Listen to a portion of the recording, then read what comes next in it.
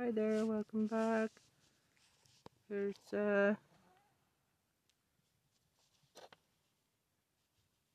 George Santos making a dumb announcement.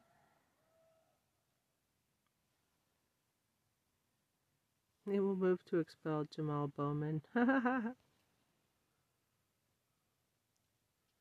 Trump lawyer screwed him good, but he keeps her on. Anyway. Thanks to big-hearted people like you, Arizonans in need won't go. Michael Popak, Legal AF, follow this equation. Christina Bobb, former lawyer for Donald Trump, is not Jennifer Little, current lawyer for Donald Trump. What am I talking about? You just can't keep track of all Donald Trump's lawyers and who's cooperating with Jack Smith or any of the prosecutors at any given moment. You need a scorecard. And what we learned today is that attorney number two, lawyer number two, in the indictment in Mar-a-Lago involving the obstruction of justice and the Espionage Act, the retention of documents that didn't belong to Donald Trump, national defense information, and classified top secret documents that belong to you and me and the National Archive. There was a role for Jennifer Little. There was a comment in the indictment that a attorney, identified as attorney number two, which we always suspected was Christina Bobb, hold that thought, I'll explain why, had told Donald Trump to his face that he may have held back documents from the National Archive and escaped criminal liability, but if he played a shell game and withheld documents now that the subpoena had been served on Donald Trump related to the Mar-a-Lago documents issued out of the District of Columbia through Chief Judge at the time, Beryl Howell, if he did not properly comply with that judge's orders to turn over whatever he had at that moment, right? Musical chair is over, music stopped, grab a chair, produce the documents, whatever you got, wherever they are. If you don't do it, Jennifer Little told Donald Trump to his face as an attorney to a client, you're going to commit a crime. It's a crime. And she has told Jack Smith's prosecutors, because she's cooperating with them, she's forced and compelled to testify to the grand jury. She already testified to the grand jury in the District of Columbia because Chief Judge at the time, Beryl Howell, forced her to, meaning she stripped Donald Trump of his attorney-client privilege related to Evan Corcoran, his lead lawyer in Mar-a-Lago, Jennifer Little, Christina Bobb, and everybody else that was involved related to the document and the shell game that Donald Trump played. This new critical piece of evidence is we're always wondering, it's like a head-scratcher, who is lawyer number two? We thought it was Christina Bobb. Sort of made sense, even though she didn't really do much of the searching and meeting. When it came time for Evan Corcoran to certify to the government that everything that he found, hold that thought for a moment, everything that was made available to him by Donald Trump after Walt Nauta, his butler, and Carlos de Oliveira, the maintenance worker, took dozens of boxes away, not which, of course, Evan Corcoran didn't know about, although he let Donald Trump have almost 2 weeks to move boxes around before he came back to review them. When he finished his review, Evan Corcoran, that took him less than an hour, he came out with about 36 documents, top secret classified. He sealed them in an envelope to turn them over to the Department of Justice and certify that that was all that Donald Trump still retained. This is before the search warrant was executed because we knew that was a lie, because the Department of Justice had information that indicated that that was a lie from other witnesses that were cooperating with the special counsel, including former executive assistants and secretaries for Donald Trump who talked at length about the movement of boxes and documents before Evan Corcoran searched. But when Evan Corcoran had to certify, he didn't even certify. He threw Christina Bobb, another lawyer, to the wolves, had her sign her name on it, attesting that everything in that envelope, to the best of her knowledge, represented the total universe of top secret documents. So we thought, okay, it's probably Christina Bobb that also gave Donald Trump the advice that he'll commit a crime if he doesn't properly comply with the subpoena. Because Donald Trump asked, what if I don't comply with the subpoena? This is where the crime fraud exception of the attorney-client privilege comes into play. You can tell your client anything. You can tell your lawyer anything, sorry, as a client. And it's protected generally by a privilege, unless you're trying to commit a crime or a fraud. And you're using the lawyer to facilitate that. And then the court and the law can strip you of your attorney-client privilege, leave you bare, and force the lawyer to testify against you. Again, Christina Bobb testified, Jennifer Little testified, Evan Corcoran testified, just related to Mar-a-Lago and others. And so we knew Jennifer Little had gone in to kind of connect these disparate dots. We knew Jennifer Little had gone into the grand jury a long time ago.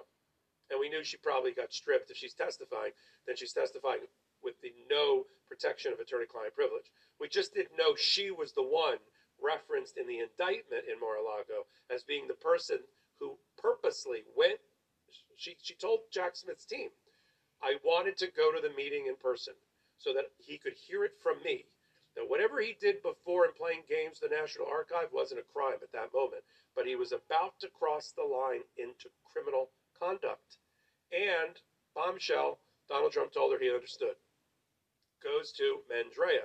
Now, after that meeting, and after trying to figure out from his two lawyers, Corcoran and Little, whether he could hide the ball, not produce the documents, make them disappear, and was told uncategorically no by both of them, here's the big mistake that was made, or even on purpose. Evan Corcoran turned his back on Donald Trump for a week and a half, left Mar-a-Lago, didn't force Donald Trump to make those documents available to him right now to review. And in that week and a half time, Donald Trump, as the indictment alleges, the superseding indictment, the second indictment alleges, utilizing people like his executive assistant and the maintenance man and his butler, started taking boxes away and out of the room before Evan Corcoran could return and review them. So by the time Evan Corcoran got back, boxes that he didn't even know existed were gone because the idiot didn't take an inventory before and after. Like, take a before and after picture, Evan. You know, especially when you're dealing with Donald Trump. Take a picture of all the boxes in the room. Maybe have them numbered 1 through 42. When you come back and there's only 1 through 28, you might have a problem. Especially if you have to certify to the government that your independent analysis and research and due diligence is complete. Maybe that's why he had Christina Bobb do it. Sure, let the younger women lawyer sign on the dotted line with her oath. But now we know that Jennifer Little, and this also answers another question. Some of the media reports this is a bombshell. This answers the question that Jennifer Little was lawyer number 2, and it wasn't Boris Epshtein. I got news for people that are just getting late to this game. We never thought it was Boris Epshtein. Boris Epshtein has a lot to do as the fixer, the Michael Clayton, the former Michael Cohen, currently for Donald Trump. He's coordinating the fake electors. He's hiring all of the lawyers that are representing Donald Trump. He's getting all the criminal defense team together. He's showing up in the courtrooms during arraignments and indictments, and he's giving advice to Donald Trump. We didn't think he was the guy that said, because we don't think that he has a conscience or knows what he's doing as a lawyer, hey, boss, you may commit a crime if you don't turn these documents over pursuant to the court-ordered subpoena. That was never Boris Epshtein. I don't know why that's reporting right now. We thought it may be, as I outlined, Christina Bobb. Made more sense. You know, the person that Evan Corcoran just, we have a phrase in the law and in life. You know, Evan Corcoran threw a hospital pass to Christina Bobb. Look it up. You'll know what I'm talking about. He laid out a pass in the middle of the field and she got clobbered. And they call that a hospital pass. And that's what he did. But we should have, and I'll be upfront here, we should have suspected that it was Jennifer Little because we knew she testified, obviously with no attorney-client privilege to protect her, and she's still one of the only lawyers on the defense team for Donald Trump because you keep your friends close and your enemies closer. You keep your lawyers who may testify against you or have testified against you, you keep them on the payroll. And even though Donald Trump fired one round of lawyers in Georgia, right, he kept Jennifer Little. Now we know why, right? Because he just wants to keep her close, keep her tethered to his world. And she's already harmed him, though. That's the problem with Donald Trump. You know, he's cleaning up after spilt milk. Cow's already left the barn. You know, insert your own metaphor here. She's already cooperated and given Jack Smith what he needs about her interactions with her client and her client, Donald Trump's reactions back to him to piece together what happened at Mar-a-Lago.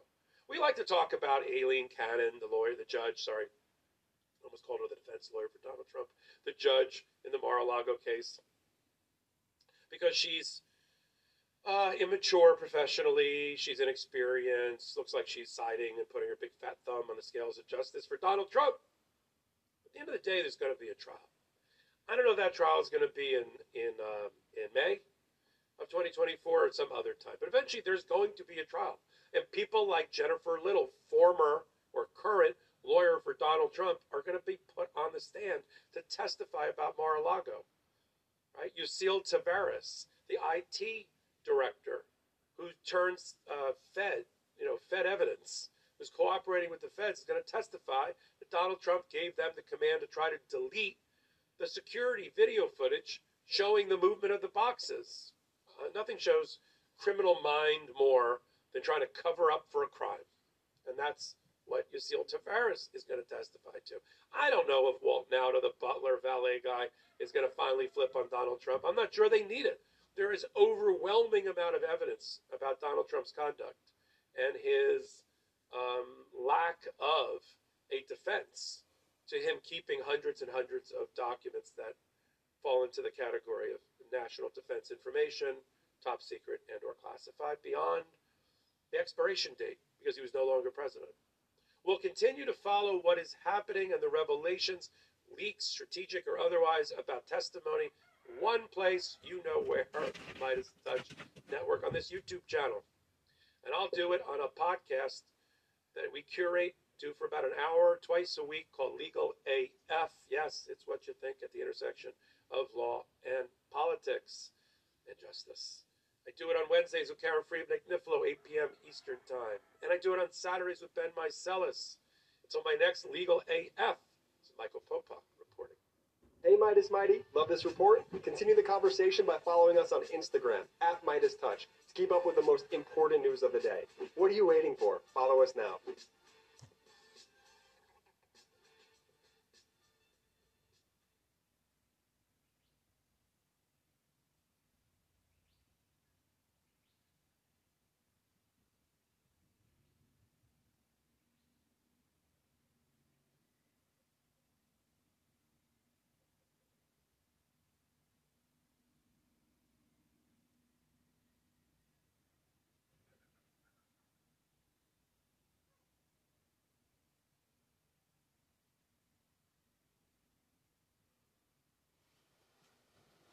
Right.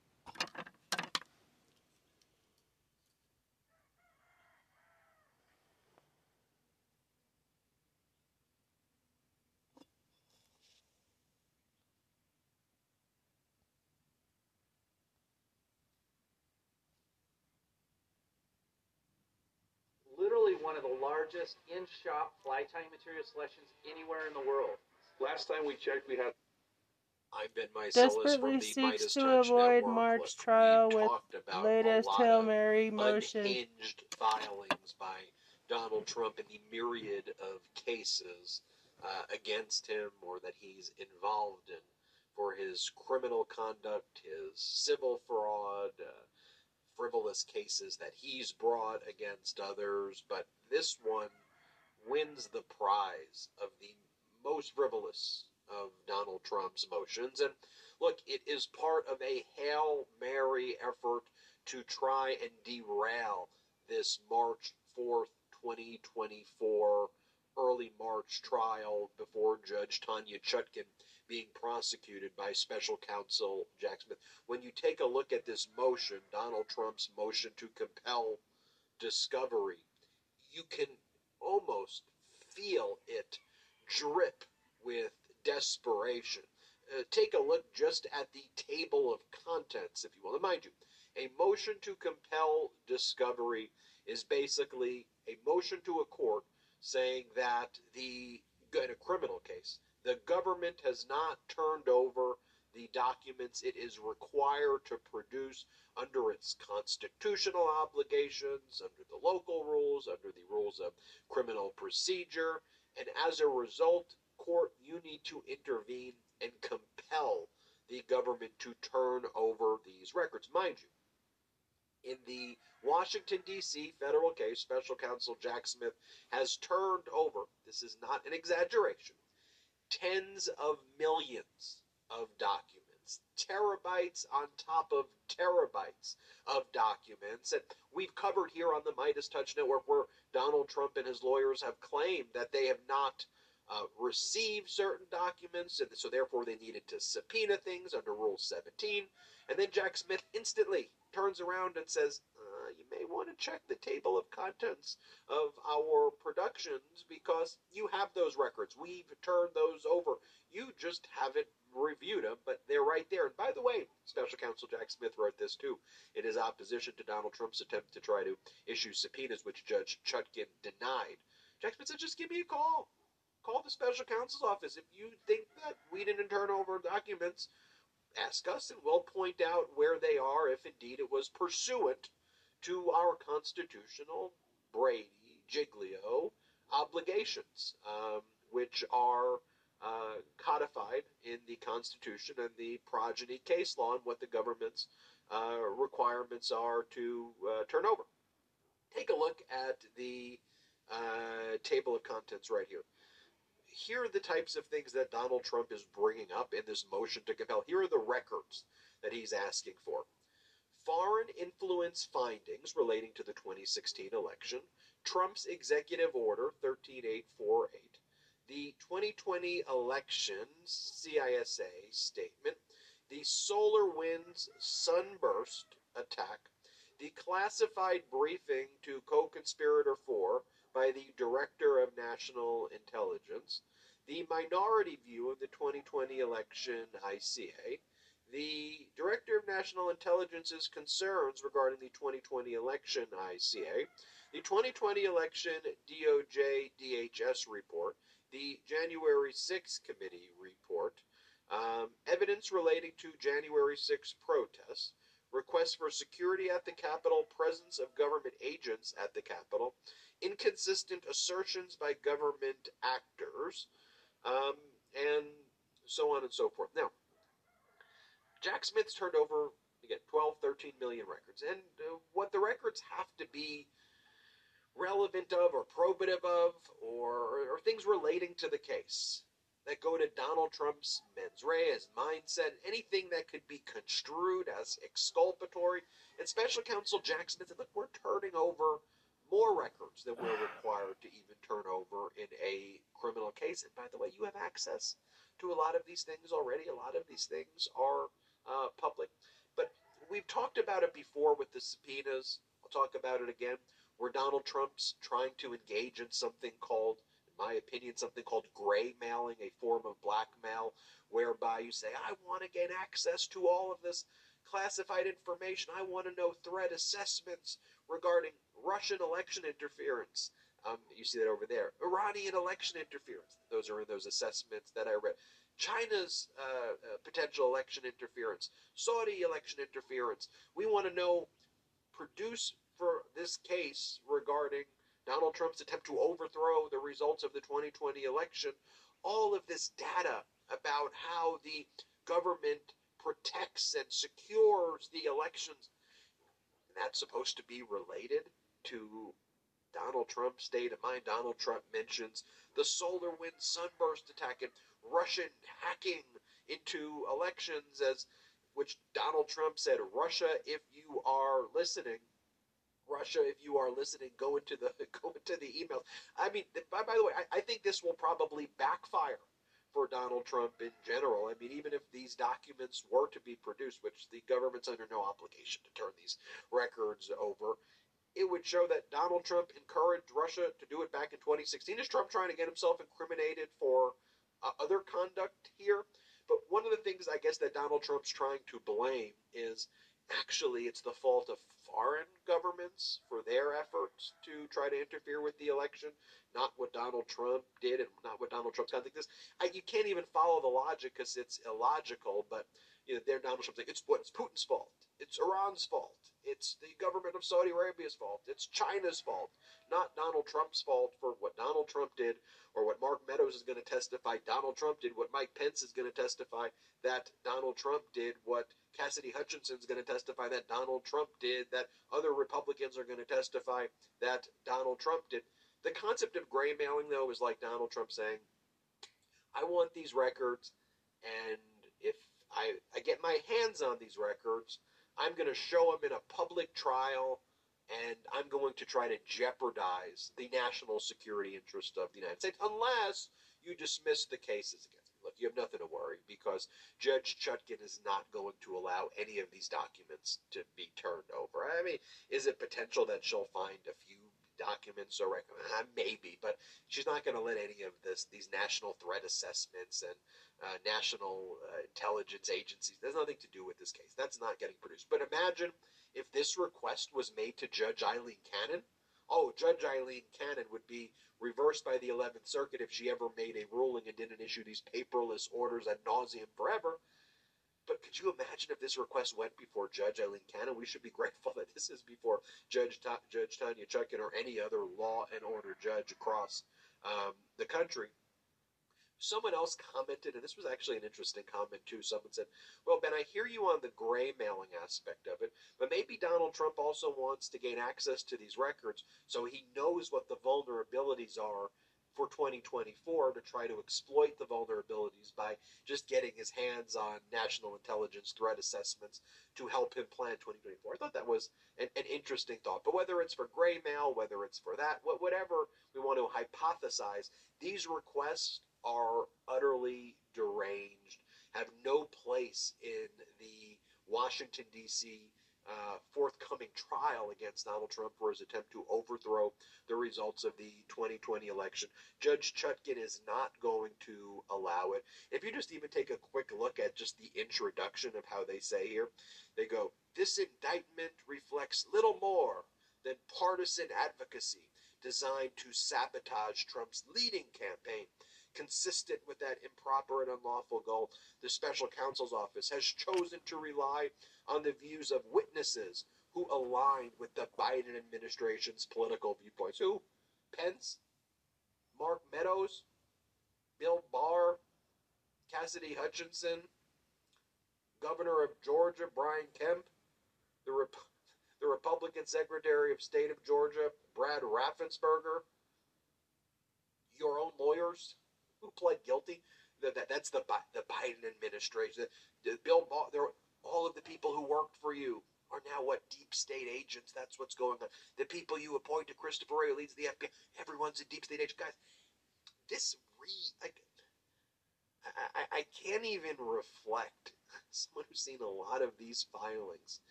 Back when I was day-to-day practicing law, we would get some of these emails, and they would say, microchips being implanted in my head in the CIA, like that's this motion was those types of emails that I would get like 10 years ago. Anyway, this is all going to be rejected. There's going to be justice in this March 2024 trial. And I've said this before, I'll say it again. I think Judge Chutkan would remand Donald Trump into custody. I don't think she'll have house arrest or things like that. I think she'll remand him into custody. Put him in prison. I'm Ben Mycelis from the Midas Touch Network. Hit subscribe. We're on our way to 2 million subscribers. Thanks to your support. Check us out at patreon.com/MidasTouch. Hey, Midas, Midas.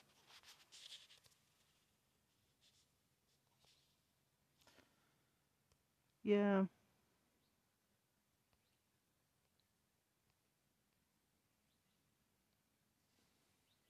Trump Attention talking. low-income Americans without Medicare or Medicaid.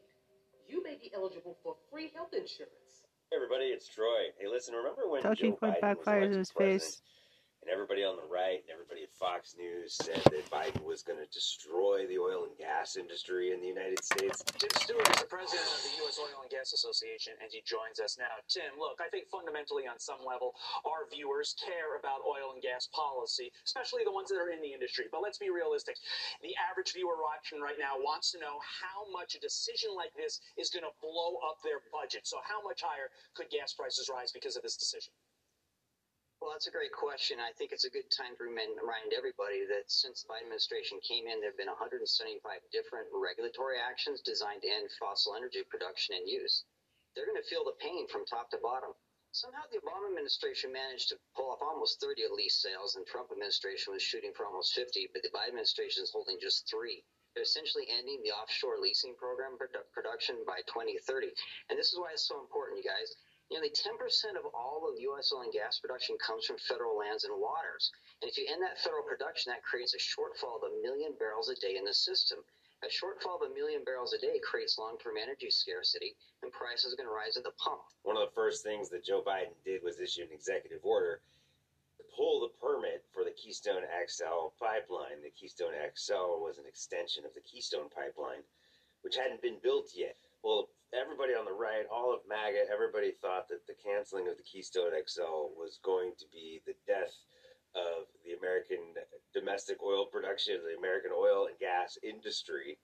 That one extension pipeline, even though we have thousands of miles of other pipeline, the fact that Biden canceled that one extension has been their complete obsession about Biden, regarding Biden's energy policy. And even Donald Trump, in that famously awful debate between Trump and Biden, even Trump said that Biden, if he were president, would kill the oil and gas industry. Check this out. Do you remember this? One final question. Would he close down the oil industry?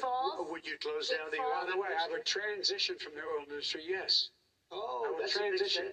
It is a big statement. Because I would stop. Why would you do that? Because the oil industry pollutes significantly. I see. Here's the deal. But That's a you can't big do statement. that. Well, if you let me finish the statement, because it has to be replaced by renewable energy over time. And I'd stop giving to the oil industry, I'd stop giving them federal subsidies. You won't give federal subsidies to the gas, to solar and wind. Yeah. Why are we giving it to oil industry? We actually do All give right. it to solar and wind. We And have that's one maybe the final biggest question. statement in terms of business. That's the biggest statement. Okay. Because We have basically one what he's final saying question, is he is Mr. going to President. destroy the oil industry. Will you remember that, Texas? Will you Okay. remember that, Pennsylvania, Oklahoma? Vice President. Well, something interesting just happened last week. It was reported that Biden just broke Donald Trump's domestic crude oil production record set in 2020. In February and March of 2020, right before COVID, the United States was producing 13.1 million barrels of crude oil per day domestically. That was a record. That was under Donald Trump. In October, November 2023, right now, the United States is producing 13.2 million barrels of crude oil per day, breaking Donald Trump's record back above pre-COVID levels. When Biden took office, it was 11 million barrels a day of crude produced in the United States. Now it's 13.2. That's an all-time record. So, no, Joe Biden did not kill oil production in the United States. Joe Biden did not stop drilling for oil. Now we are producing more oil domestically under Biden than we were under Trump. Gas prices are also down. The national average over Thanksgiving week was $3.29 a gallon. That's a 10% drop from this time last year, and 13% if you factor in inflation. So gas prices down 13% year over year from 2022 to 2023.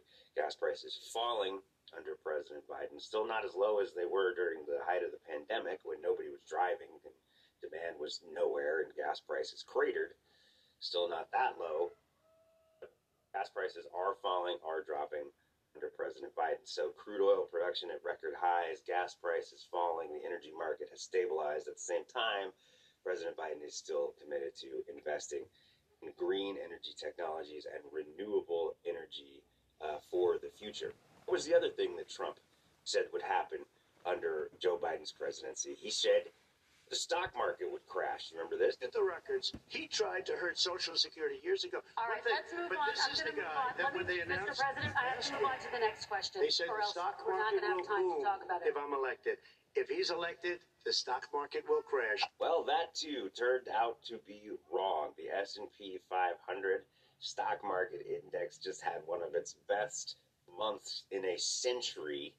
The S&P 500 saw gains of 8.7% in November. That's one of the best Novembers in history. That's only 10 times since 1928 has the S&P 500 saw a monthly gain of over 8%, and this is one of them. So this is historic. That amount of growth in that stock market almost never happens. The index itself is up almost 19% for the year. So the S&P 500 doing extremely well. And some analysts are predicting that the S&P 500 will break 5,000 points next year in 2024, which would be an all-time historic record for that market, for the S&P 500. So no, Joe Biden did not cause the stock market to crash. The stock market is doing incredibly well under President Biden, which means that people's 401ks and retirement accounts and long-term investments are also doing very well under President Biden, another sign of a strong economy. And there's been many signs that this economy is very, very strong, despite what you're going to hear from MAGA Republicans and what you're going to hear from legacy media. We had a staggering 4.9% GDP growth in this country in the third quarter of 2023. We're now outpacing China for the first time in 40 years. The United States is growing faster. The United States economy is growing faster than the Chinese economy. That hasn't happened in 4 decades. 4 decades. Unemployment is under 4% for the 22nd straight month. And October saw another 150,000 jobs added to the economy, which marks the 34th straight month of job growth. Not to mention that the Labor Department is reporting that wages year over year are up by 4.4%, while the U.S. inflation is currently at 3.2%, making it the lowest inflation rate of any developed G7 best economy countries in the world. Best inflation in the G7, one of the lowest inflation rates in the entire world, the United States under President Joe Biden. So Trump and MAGA basically have 2 things to hang their hat on when it comes to talking points against Joe Biden. The first is that he killed domestic oil and gas industry because he apparently stopped drilling.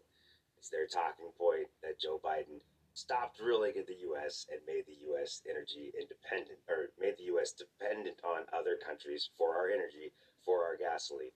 Not true at all. Domestic oil production is higher under Biden than it was under Trump, and gas prices are falling. The other talking point, which Republicans always say against Democrats, even though the economy always does better under Democratic presidents, Republicans are saying that Joe Biden somehow crashed the stock market and destroyed the United States economy. All economic data points to the opposite.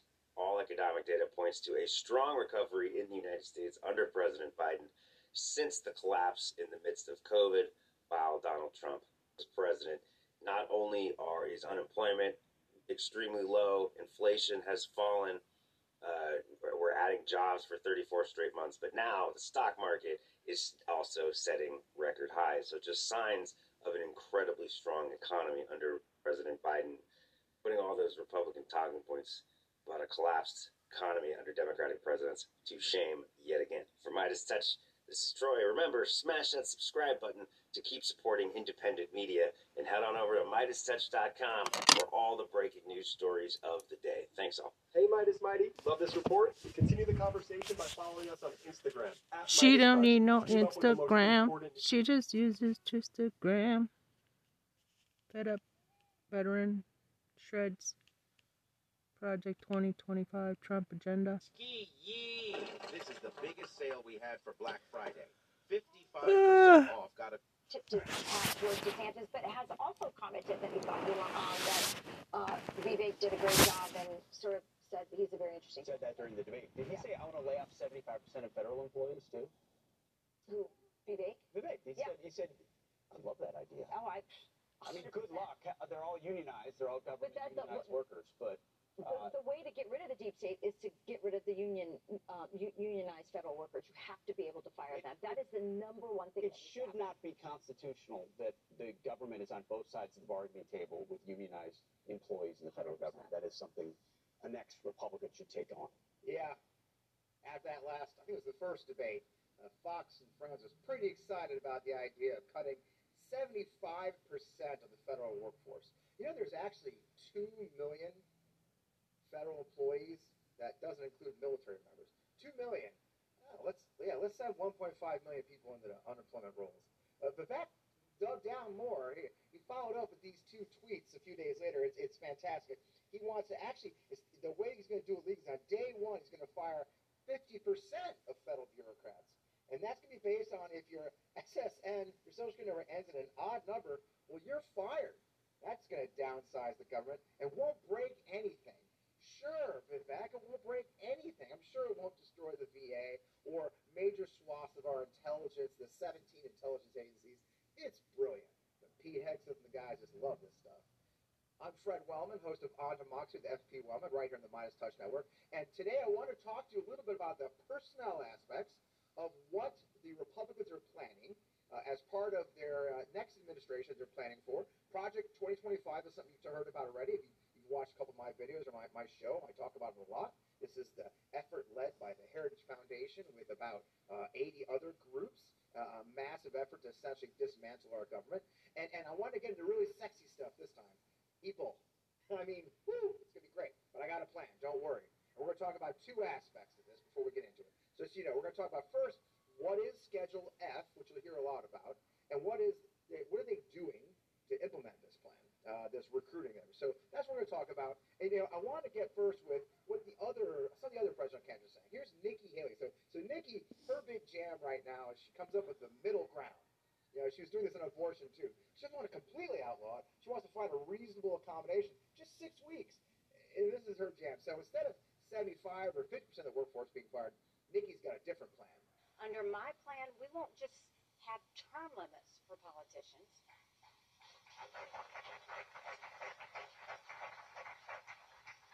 We will limit bureaucrats too. No bureaucrat should hold the same position for more than 5 years.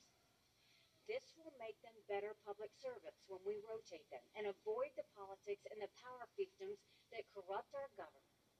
And we should be able to fire those who are not performing. There's a lot of that one. It's a lot of great Republican gobbledygook speak because they hate the bureaucracy and the deep state. So Nikki's plan is you can only stay in your job, for 5 years. Do you know we have 175,000 scientists in the United States government, 14,000 physicians in the VA alone? Okay. So we're just gonna take a knife to that, those expertise. Imagine what that's gonna do to the nuclear scientist, or how about NASA? And we don't want any fiefdoms at NASA where they're launching rockets into fucking space. That's the stupidity of this whole thing. But where is this coming from? Well, look, if you followed Republican politics for years, they've always hated the government. Big government's the enemy of everything. So all they talk about is cutting government, cutting government. But what's different this cycle is they've got a very robust plan, and they're doing it very differently. And we need to be aware of it. We need to tell everyone we know about this, and we're going to go from there. And that's Project 2025, as I mentioned. And so if you're following again, if you're not familiar with it, Project 2025 is the effort, as I mentioned, by Heritage Foundation. Now, look, they've done this at Heritage for years. Every new administration, they put out sort of a roadmap for the new Republican administration to take over and to follow. But what's different this year is they've actually gotten about $22 million in dark money, recruited every other far-right nut job group in the planet to come work with them. As I mentioned, 80 groups supposedly have signed on. And they've got a very robust plan, almost 1,000 pages, in very detail. But what's next is the next level. The next level is what they're actually doing to implement the plan now. So that on day one, it's going to take over. So in the past, it was sort of a think tank thing. Like, oh, hey, here's the plan, here's the roadmap. It's much different this time. And let's talk about the beginning where I mentioned Schedule F. So what is Schedule F? Now, I'm going to read this because it's important. Schedule F was something that, it's an executive order that Donald Trump tried to implement right as he was leaving office in 2020. And it's the idea of a different schedule. So employees of the federal government fall on different, quote, schedules of where they are in the civil service. Now, the history of our civil service, I won't give you a history lesson because, God, nobody wants that sport. But it's important to know that we have what's called a professional civil service system. There are very strict laws, regulations that guide who can be involved, how we get a diverse workforce, and protections so they're not easily fired. Now, why do we want to make it hard not to fire government employees? Now, a lot of people see the negative. Look, I saw it myself when I was a military officer. It's not a perfect system. But by the same token, you want government professionals who can tell political people, hey, that's a terrible idea. You're going to break the law and not be afraid they'll be fired for it like you could in a company, an at-will company. With Schedule We need to F, get though, rid of half of the essentially police. flip that on its back. Now, they made it seem very innocuous. It said it would affect tens of thousands of places. Thanks to big-hearted people like you, Arizonans in need won't Need to go clean up hungry. law enforcement. And by the way, notice this on the screen. This is background info from the National Federation of Federal Employees. They said it will affect thousands of employees. They'd be reassigned as Schedule F employees. And these employees will lose their employment and union protections upon reassignment into Schedule F, making them functionally at-will employees, and therefore far easier to fire. That's really the goal, right? And you saw that in that opening clip, root out the deep state. And you're talking a lot of people. So who's affected by essentially what they said is Schedule F is an effort to influence policy-making positions. Now, what's a policy-making position?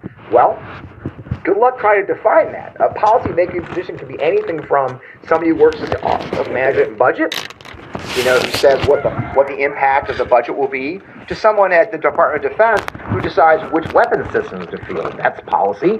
There's a million ways. You can define a policy-making position in almost any way possible. Someone told me there are science-backed ingredients that could help me feel 15 years younger in just a matter of months. I wouldn't have believed it. Well, then I tried Qualia Senolytics. As we age, everyone accumulates senescence. You go to neurohacker.com/Fred for up to $100 off, and then use code FRED, sponsoring our show. And here's where it got really interesting. Back in 2020, here's a headline from I think government executive saying, the architects of this plan, look, all these worries, it's just hyperbole, folks. It's the enemies of the deep state operatives themselves are the ones complaining about Project 2025 and Schedule F reimplementation. Because, Biden threw Schedule F out the minute he took office. Trump never got to implement it. But he did put out the word for agencies to evaluate their departments and turn in to the government, I think GAO or someone, to turn in a list of the positions they thought should be moved to Schedule F. Again, policy-making positions. And here's where it got interesting, people are forgetting. The Trump-appointed head of the Office of Management and Budget, a very key government agency that is full of professionals, many have been there for decades, analyzing the budget.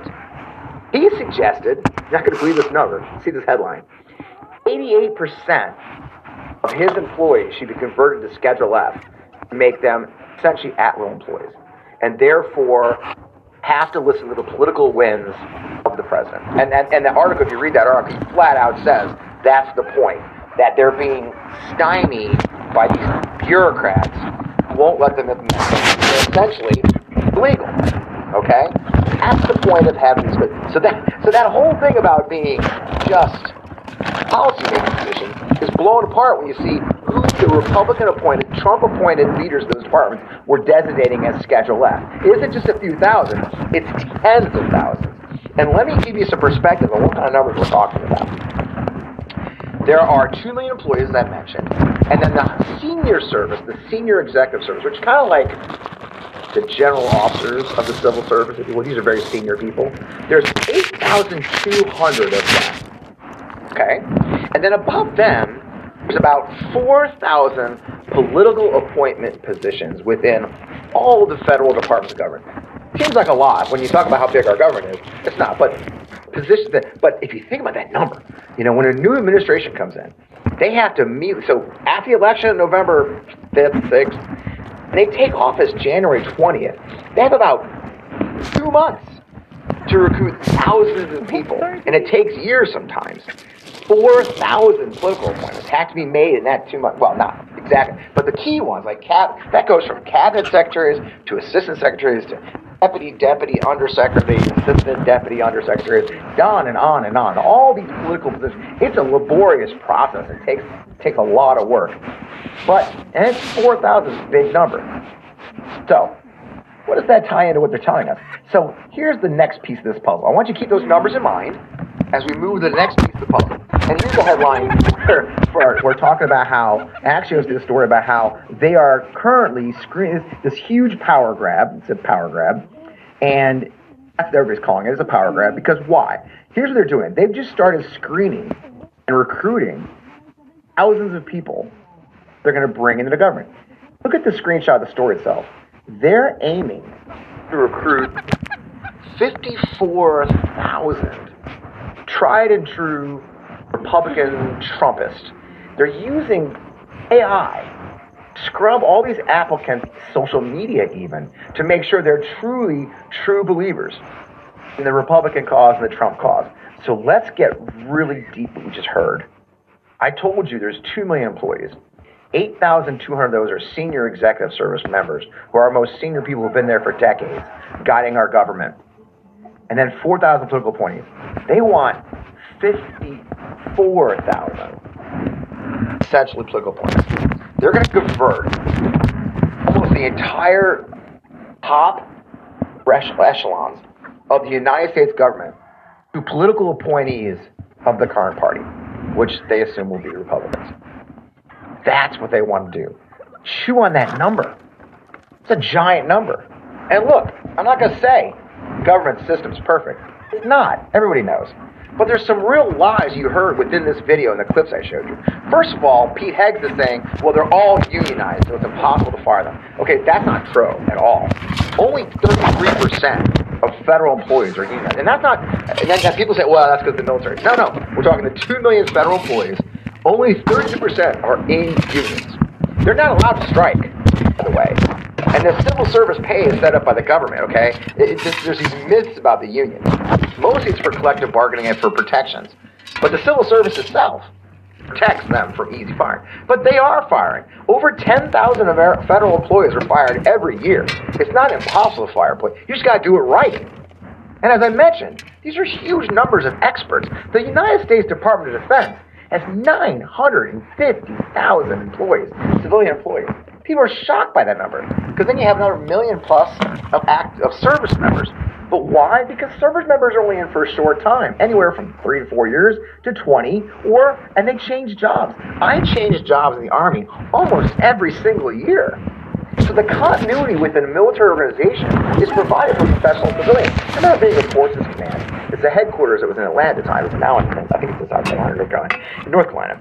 And at Forces Command, while we had military officers like myself doing the training and the planning and the deployments, it was the civilians that saved us, because they've been there a long time. They could say, hey, we did this back in 91 when Desert Storm. Let me help you write these plans. Or, hey, I know exactly what file folder these plans are in. I mean, the civil service at the DoD is hugely important, full of dedicated Americans that your friends. 75% of them at DoD are veterans themselves. So when these guys come in and say they want to fire all these people, they're talking about veterans, disabled veterans. They're talking about your friends and neighbors. They're talking about 17 intelligence agencies. 17! Who rely on deep expertise. Why would we fire all the Russia experts or the Iran experts? That's what you're talking about doing when you talk about huge firings like that, or only a 5-year term. They want to politicize the government in their own image. And it's very, very, very malignant and very malevolent. This is not we're going to clean up the bureaucracy and make it more efficient thing. There are things that can be done. There are laws that need to be passed. There are things we can do to tweak the system. But the idea of a wholesale appointment of 54,000 or more hardcore MAGA who've actually had their social media scrubbed to make sure they never said a negative thing about Donald Trump, and then infusing them in the highest echelons of our government is devastating. Okay? It'll change the way our government is run. It'll change the way everything's done here. And we can't have that. And let me finish with this last point. Why do I know this whole thing is insidious and horrible? Well, as I keep saying, whenever you hear from them, believe them. They're telling us. And here he is, Seb Gorka himself, the Hungarian master. Worked as formerly, he was a White House advisor before he was kicked out. But here's Seb Gorka's tweet, telling it just like it is. Root out the deep state and jail them. That's what they're talking about, folks. Those are your friends and neighbors, the people who make sure you get your Social Security check on time, the people who evaluate your disability for your veterans benefits, the people who help homeless people get off the streets, veterans get their surgeries. That's the people they want to throw in jail. Listen to them. Believe them when they tell us what they're doing. I'm Fred Wellman for the Midas Touch Network. I hope you'll tune into my show every Friday night right here on the network. Thanks. Hey Midas Mighty, love this report? Continue the conversation by following us on Instagram at Midas Touch to keep up with the most important news of the day. What are you waiting for? Follow us now.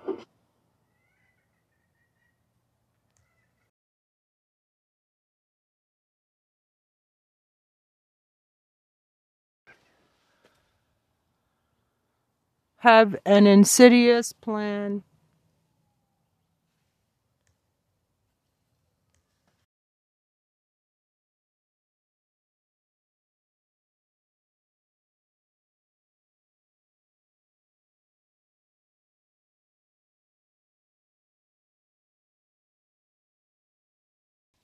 If Diaper Donald gets back in office.